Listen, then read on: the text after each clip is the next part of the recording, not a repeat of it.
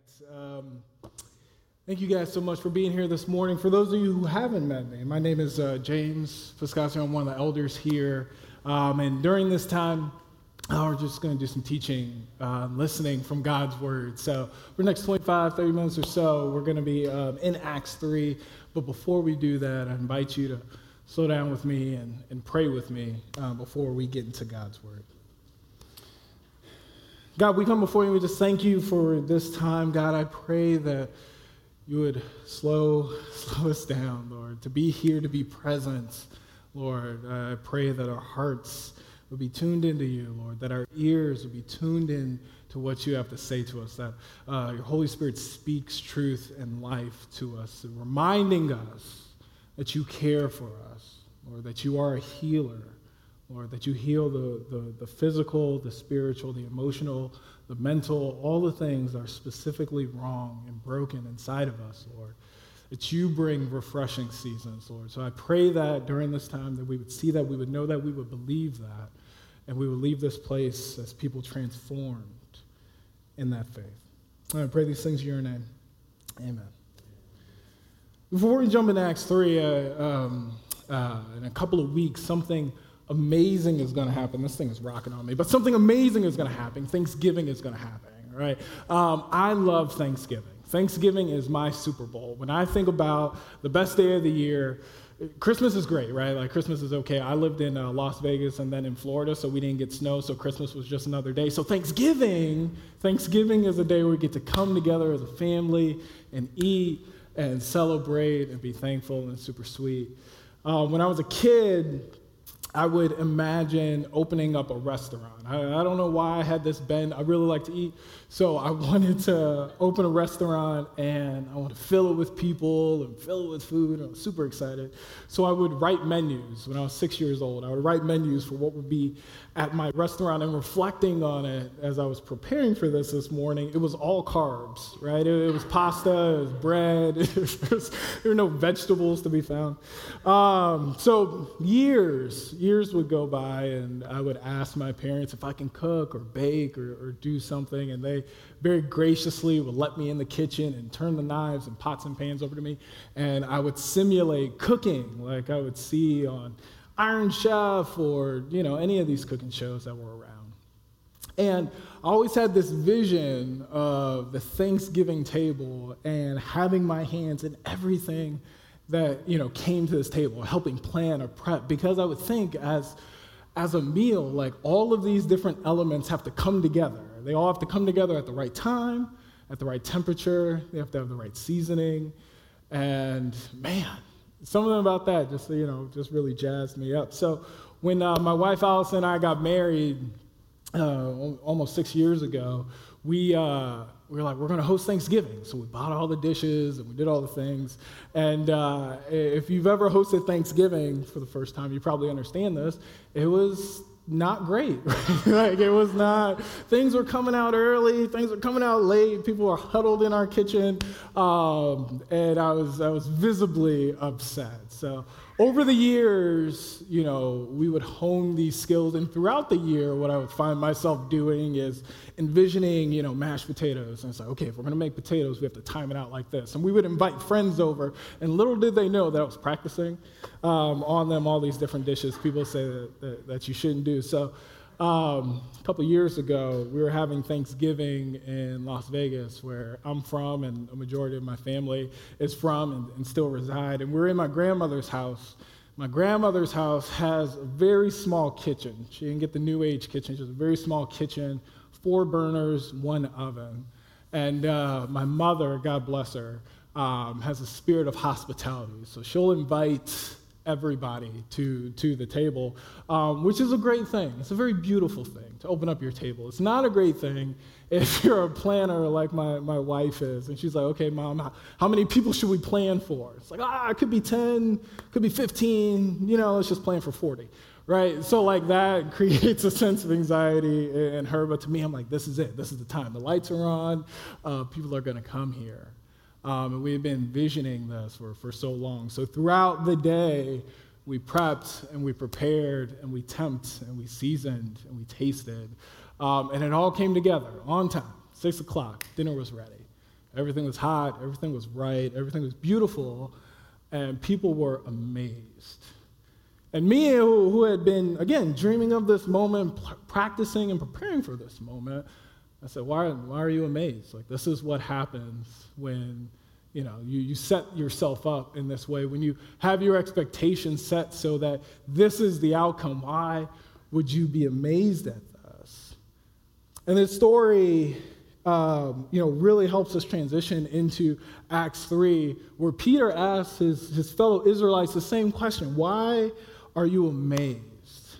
Peter was addressing them who had just witnessed a man who had been afflicted for 40 years, who was lame and unable to walk. Miraculously, this man was miraculously healed by the Holy Spirit. What we realize is that the Holy Spirit has not only physically healed this man, the Holy Spirit has redeemed and restored this man as well. For the crowds that were around who did not realize that they were in need of redemption and healing, the Holy Spirit, through the words and the acts of Peter, they themselves received redemption and healing. So I invite you to open up your Bibles to Acts 3 with me. We're going to read all of chapter 3, so just settle in. We're going to read the words of Luke here.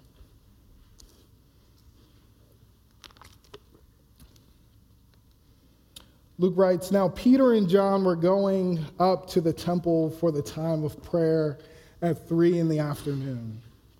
A man who was lame from birth was being carried there. He was placed each day at the temple gate called Beautiful so that he could beg from those entering the temple. When he saw Peter and John about to enter the temple, he asked for money. Peter, along with John, looked straight at him and said, 'Look at us.' So he turned to them, expecting to get something from them. And Peter said, 'I do not have silver or gold, but what I do have I give you. In the name of Jesus Christ of Nazareth, get up and walk.' Then taking him by the right hand, he raised him up, and at once his feet and ankles became strong. So he jumped up and started to walk, and he entered the temple with them, walking, leaping, and praising God. All the people saw him walking and praising God, and they recognized that he was the one who used to sit and beg at the Beautiful gate of the temple. So they were filled with awe and astonishment at what had happened to him. While he was holding on to Peter and John, all the people, utterly astonished, ran toward them in what is called Solomon's Colonnade. When Peter saw this, he addressed the people, 'Fellow Israelites, why are you amazed at this? Why do you stare at us as though we had made him walk by our own power or godliness? The God of Abraham, Isaac, and Jacob, the God of our ancestors, has glorified his servant Jesus, whom you handed over and denied before Pilate, though he was decided to release him. You denied the holy and righteous one and asked to have a murderer released to you. You killed the source of life, whom God raised from the dead. We are witnesses of this. By faith in his name made this man strong, whom you see and know. So the faith that comes through Jesus has given him this perfect health in front of all of you. And now, brothers and sisters, I know that you acted in ignorance, just as your leaders also did. In this way, God fulfilled what he had predicted through all the prophets, that his Messiah would suffer. Therefore, repent, turn back, so that your sins may be wiped out. The seasons of refreshing may come from the presence of the Lord, and that he may send Jesus, who had been appointed for you as the Messiah. Heaven must receive him until the time of the restoration of all things, which God spoke about through his holy prophets from the beginning. Moses said, 'The Lord your God will raise up for you a prophet like me from among your brothers and sisters. You must listen to everything he tells you, and everyone who does not listen to that prophet will be completely cut off from the people.' In addition, all the prophets who have spoken from Samuel and those after him have also foretold these days.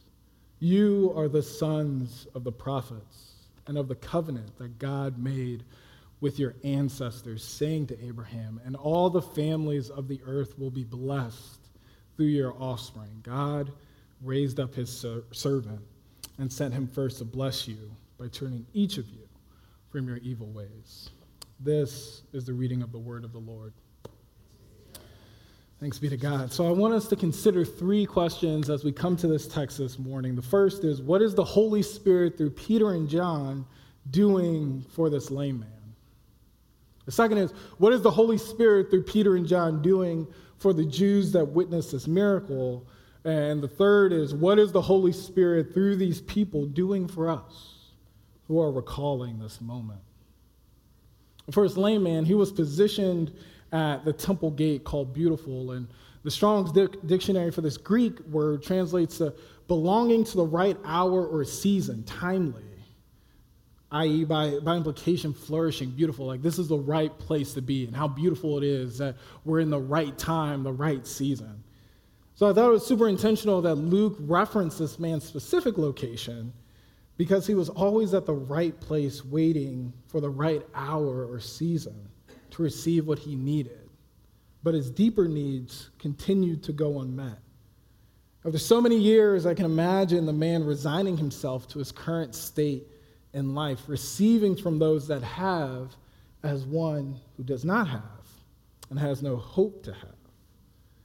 I thought about the impact of this repetitive cycle would have on me and how it becomes easier and easier to resign myself to a certain state or a status because of what is explicitly or implicitly being affirmed by those around me. And we know that affirmation can build people up. It can build me up. You can hear words explicitly that say that you are loved and you have value and you have dignity. What we see is that this man is not experiencing that level of affirmation. And in our cultural moment, I would argue that there are more explicit and implicit affirmation that seeks to tear down. Words like, you are worthless. You have nothing to offer. You are less than. While this cycle plays for some of us, we can experience people around us still being nice, being charitable. This same thing is true for this man. I mean, they're sacrificing time and energy to go get him and bring him to this gate and then take him back home day and day, month after month, year after year. How could he not be grateful for this? Right? After so much of this, I think the question that becomes central to this man is, if I'm where I'm supposed to be and I'm getting what I need, how do I know if there's more for me? How can I expect that there is a life beyond this where I'm not reminded of those things that I lack? Who is coming to tell me that there's a different way for me to live, that there's a new life? So this man turns to the apostles expecting to receive the same thing from them as he receives from everyone else, his monetary needs being met, an affirmation that this, as a beggar in this position, is his state within this society. It's worth noting that the text says that he saw Peter and John. Luke doesn't say whether he recognized them as Jesus' disciples, but he did see them. Right? Before the disciples have a chance to engage him, speak to him, help him, he sees them. Willie Jennings, in his commentary on Acts, writes of this moment, disciples are watched, especially by those in need. Disciples must be seen, especially by those in need. It means is that people need to see us before we see them. And we must be seen, we must be present for those in need. The call of Jesus' disciples is not just to huddle in this place on Sunday and to ignore the needs of our communities, our families, and workplaces. In the same way that Jesus engaged with those in need, so should we. We know that this man's tangible need was being met through the money to sustain his life. Jennings calls this anticipation of receiving money as symbols that indicate the ever-present imbalance between the haves and the have-nots. The Study Bible notes here that it was the kindness of strangers and loved ones that kept men like him alive, because there was no system or structure for government aid to provide for him. This man was begging so that he could make it to another day. His tangible needs, due to his affliction and his lack of resources, were presented each and every day, and to some extent met each and every day. However, his spiritual needs remained unmet. Spiritual need was to be restored to a place of dignity. This man's identity as one made in the image of God, had been ransacked due to the ongoing cycle of brokenness, physically, emotionally, spiritually. We see him not looking at the disciples when they do draw near to him, and this communicates a level of shame. He was conditioned to just hold his hands out as a beggar. He could see them, but he did not want to be seen by them. His physical and spiritual needs in this next moment, when he's healed, are being met by the supernatural power of the Holy Spirit. This miracle is an explicit reminder to this man that God cares about all of who he is. There could have been an encouraging word. There could have been a prayer offered to him. But God decides to supernaturally heal this man. And Luke specifically mentions that his feet and his ankles were made strong. We know Luke was a physician, so the intentionality of him pointing out in this specific way that this man was broken and afflicted, this is what God came to heal through the Holy Spirit. It speaks to the intentionality of the Holy Spirit, that our wounds, our breaks are specific and in need of a specific attention. This moment echoes that God has not forgotten that. There's a song called He Understands by Chandler Moore, which in it we're reminded that I have found a friend in the high priest who is not out of touch with reality. So after this man is healed, this man knows exactly what to do when he is healed, and he knows exactly where to go. Now this is important because he is praising God for his deliverance.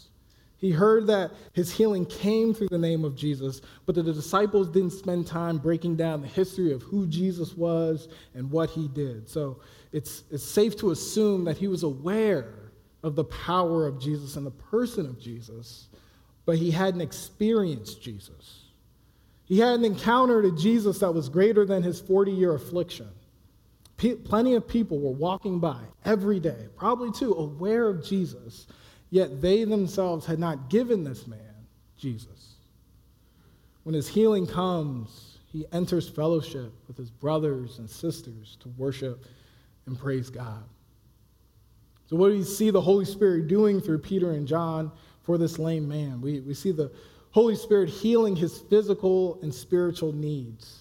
It's reestablishing a faith in God for him. It's restoring him to a place of dignity, breaking the bond of dehumanization, using him as a witness to Peter, John, and the crowd that the mission and work of Jesus continues even through Jesus' ascension, and that what Jesus promised is true and had come to pass. Jesus said, "Greater works they will do in my name," in John 14 and 12.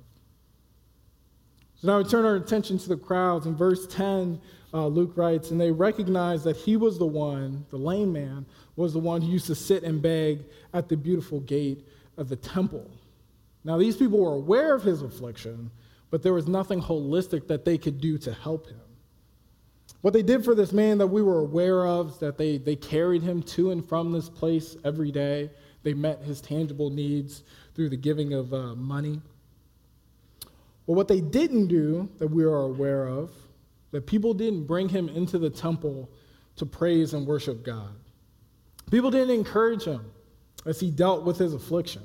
People didn't sit with him, pray with him, or remind him of the power of God. And as I reflected on this and prepped for this, the question that came to mind instantly was, what were the people going in to do in the temple that was limited in scope to what this man needed? Right? People were going in to pray. The question is pray for what? This moment reveals a people who had lost faith in the power and the work of God. Remember, these are Jews. They know the miracles of God in the Old Testament. They read, recite, and memorize the Psalms, and maybe even recalled the miracles of Jesus. Yet they were blind to the transformative power of the one to whom they prayed.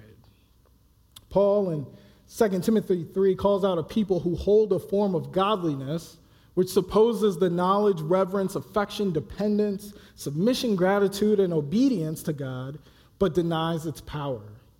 This power that changes mentalities, that changes hearts, that changes desires and movements throughout a community, how we deal with people, how we speak to people, how we lay down our lives, inconveniencing ourselves for people. This power was either forgotten or lost. I mean, picture us bringing somebody to the doors of Soma for years, dropping them off, and then walking past them to conduct Sunday morning, and then picking them up on the way out to drop them off again before we go watch football. And essentially, that's what's happened to this man time and time again. I mean, 40 years, man. We lived through 2020, which felt like 5 years, like 40 years. And whether this was later in his life that this was happening or if this was for his whole life, that is an incredible amount of time to carry someone to the gate of healing, but never bringing them through to be healed. It sounds crazy, but this is what I perceive is happening here. I mean, if we look around, if we honestly look around and ask to see with the eyes that God sees our communities and our neighbors and our families, the spaces where we move and live, I do not believe we'd be hard-pressed to recognize that there are people that need to be brought into the place of healing. What is all our training and study and formation for if we're unable to recognize that? The second half of verse 10, Luke writes, "So they were filled with awe and astonishment at what happened to him." I'm reflecting on this moment, I was like, this is pretty cool, right? Like, this is a moment where we realize, one, that they realize and see this man being healed, but at the same time, we see that they stopped expecting this man to be healed. I believe that the crowd stopped believing that God had the power that he once did, or even more specifically, that the power of God didn't extend to their needs and afflictions and wounds. And I can understand that, right? Like, in a second, Peter is going to tell them that is going to remind them of their complicity in killing Jesus. And even though Jesus rose from the grave, I can imagine realizing Jesus was really the Son of God, and these people coming to grips with that, and then having to go in and pray and feeling a little bit awkward about praying to God after they had killed his son. Part of their issue for disbelief was caused by them. But we also must remember that part of their disbelief, or better part of their loss of faith, is attributed to the environment that they were in. And so the Roman Empire's whole agenda, this pervasive culture, their whole agenda was to erase the culture of the Jewish people and replace it with the Roman culture. People were confronted with this at every turn, and there was a strong temptation for them to assimilate and renounce their own culture. It's not solely that they didn't try to remain faithful through the midst of this. We see them going to the temple to pray at the regular time of prayer. It was just that it was more and more difficult to remain faithful in the midst of this. And as I think about their dealings in this way, the glass starts to turn from, how come they didn't do more for this man, to, man, maybe this is as much as they could have done.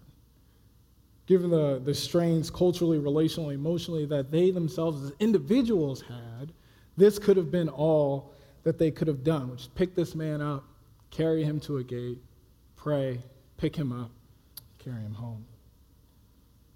I can begin to empathize and sympathize with the people who have been so broken and weighed down by the systematic injustices that they have no control over, that their faith is lost, and they have nothing to activate by way of hope. So when this miracle is performed, the Holy Spirit is breaking through the work of the Roman Empire and reestablishing a faith in the power of God in these people. Again, the cycle of carrying a lame man to and from the gate did not only explicitly and implicitly communicate something to this lame man, it also did something for the people who were carrying him. Here is a personal reminder of the not rightness of the world that they had encountered for years, where they themselves were at a place called beautiful, where beautiful things should have happened, but they didn't experience that. Now, on the other side, as I alluded to before, they killed Jesus, right? I don't think that there was a roster of people at the crucifixion. I don't think that they took a formal vote of who's for or who's against killing Jesus. But Peter reminds them of their complicity in the narrative of Jesus' death in verse 14 and 15. Luke speaking about Peter, says, "You denied the holy and righteous one and asked to have a murderer released to you. You killed the source of life, whom God raised from the dead. We are witnesses of this." The charges were killing the source of life, asking for a murderer to be released over the innocent Jesus, and denying Jesus' freedom. The sins of the people must be dealt with, and it's not dealt with by sweeping it under the rug or saying it was this person or that person. Peter had to be honest about their sin. There was a call for repentance for this corporate sin, this sin of ignorance.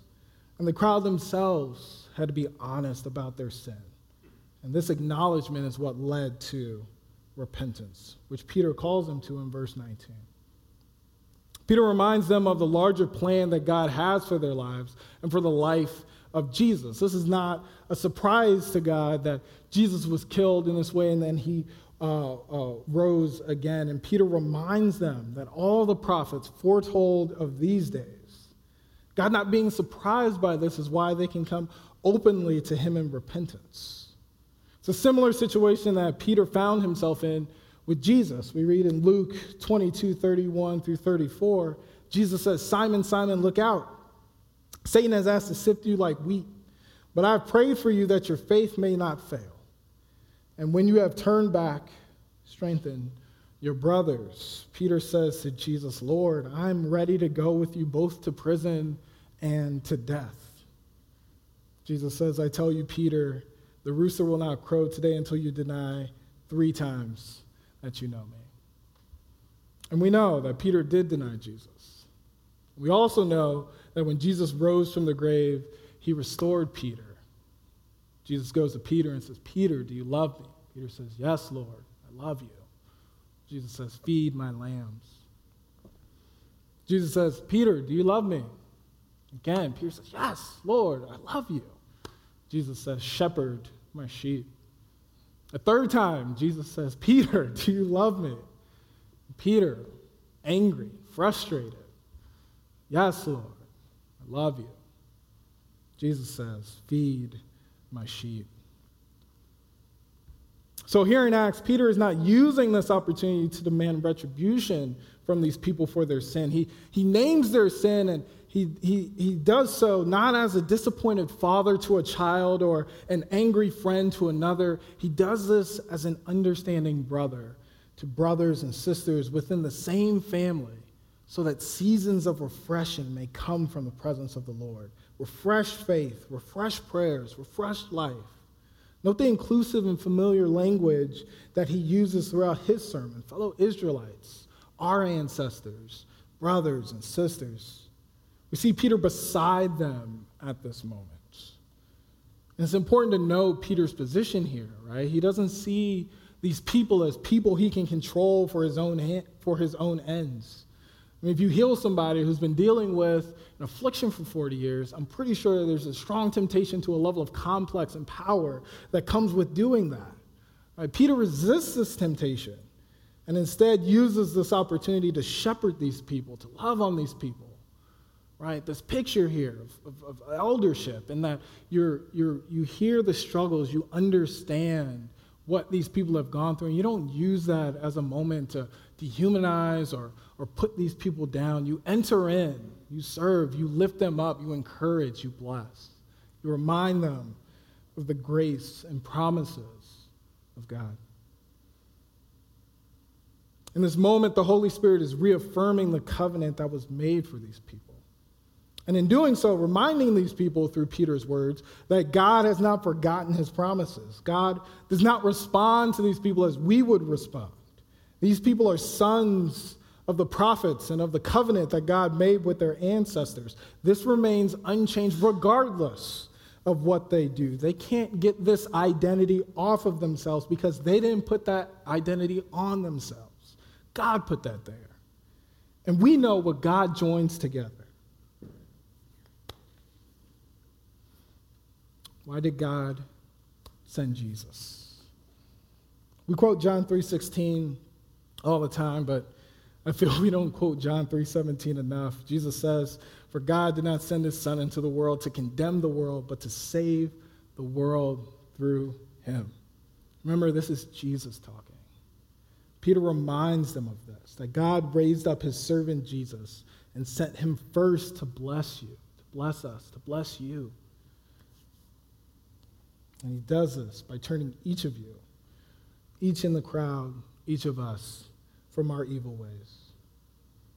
So what is the Holy Spirit doing for this crowd? The Holy Spirit is restoring them to the place of the people of God by the blood of Jesus given freely to them as a gift of grace, requiring their acknowledgement of their sin and their repentance. So as we look at this moment and we reflect on this chapter, what is the Holy Spirit doing for us? And sure, for all of us, we encounter this, lands differently, and three things that I took note of. The first is that the Holy Spirit's reminding us that God is aware of our specific needs and that he cares about those needs. Like that story that we heard from Annalie and Will, like their community. God cares specifically about each and every one of them, how he entered in specifically for each and every one of them, right? We think about all the things these parents and these kids are going to go through as God cares about each and everything in their lives. This is Hebrews 4, this is Matthew 6, this is John 14, this is Psalms, and this is the promises to Abraham, Isaac, and Jacob. The abundant life that Jesus has for us is not just us being okay. It's not about us just being okay with the struggles that as we parent, the struggles in our relationships, the struggles within our own bodies.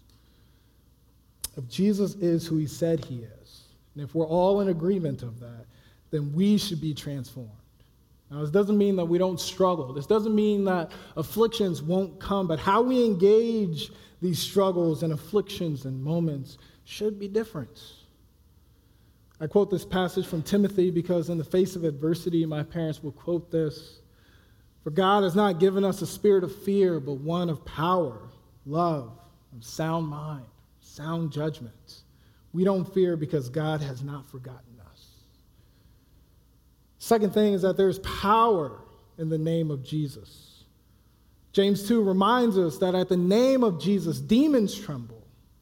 We see in the Gospels that Jesus is saying nature will cry out in praise and honor and worship, recognizing Jesus. Our culture, specifically zoomed in at the Soma community, needs to be reminded that there is power in the name of Jesus. We can't strategize our way out of these afflictions. We can't schedule our way out. We need to be raised up in the name of Jesus. And we need to pull each other up in the name of Jesus. The third thing is Holy Spirit's restoring faith and hope in Jesus to allow us to enter into the needs of those around us. Reminding us and reminding each other of the power of Jesus is one thing. Restoring faith to act on that knowledge of that power is another thing. A faith that leads to works beyond what is convenient and comfortable. I started coaching recently at Clay and Connor for the Purdue Polytech high school basketball team. And I asked myself, as I reflect on this and I think about the time to come, I asked myself, how do I not bring these young men just to a gate and leave them there? How do I live, coach, relate to them in a way that they know that God has a plan for their lives, a plan that is personal and specific? I want to remind them that God has not forgotten them. And God has not forgotten us. I will have a faith for them when I encounter their needs, which I'm sure are many. The Holy Spirit restores hope that what is broken and seemingly beyond repair is not too difficult for God. Gabriel to Mary in Luke 1 reminds her that nothing is impossible with God. Jesus reminds his disciples in Matthew 19, with God, all things are possible. Here in this moment, we're reminded that God is for us, and if God be for us, who can be against us? Let's pray. God, we come to you, Lord, and we submit to you, Lord, ourselves, broken, Lord, ourselves, our afflictions, Lord, in whatever state that we are in today, Lord, we submit that to you. God, our emotional needs, our spiritual needs, our relational needs are not far off from your knowledge, Lord. You see that, you care, and you seek to comfort us by your Spirit and through the work in the hands of your people. So, Lord, I pray for these, your people, Lord, that you would strengthen their hands, Lord, that you would give them restored faith and hope in you, that there's power in your name, there's power in your presence, and that we can be your presence to one another, Lord. We can bear one another's burdens. Lord, we can hold each other up. Lord, we can care and comfort as you have cared and comfort for us. Lord, you are a healer. Lord, your healing doesn't stop at just the topical things that are wrong with us. Lord, you go deeper surgically. You see those things, and I pray that we be reminded of that. Lord, we love you. We thank you for this time.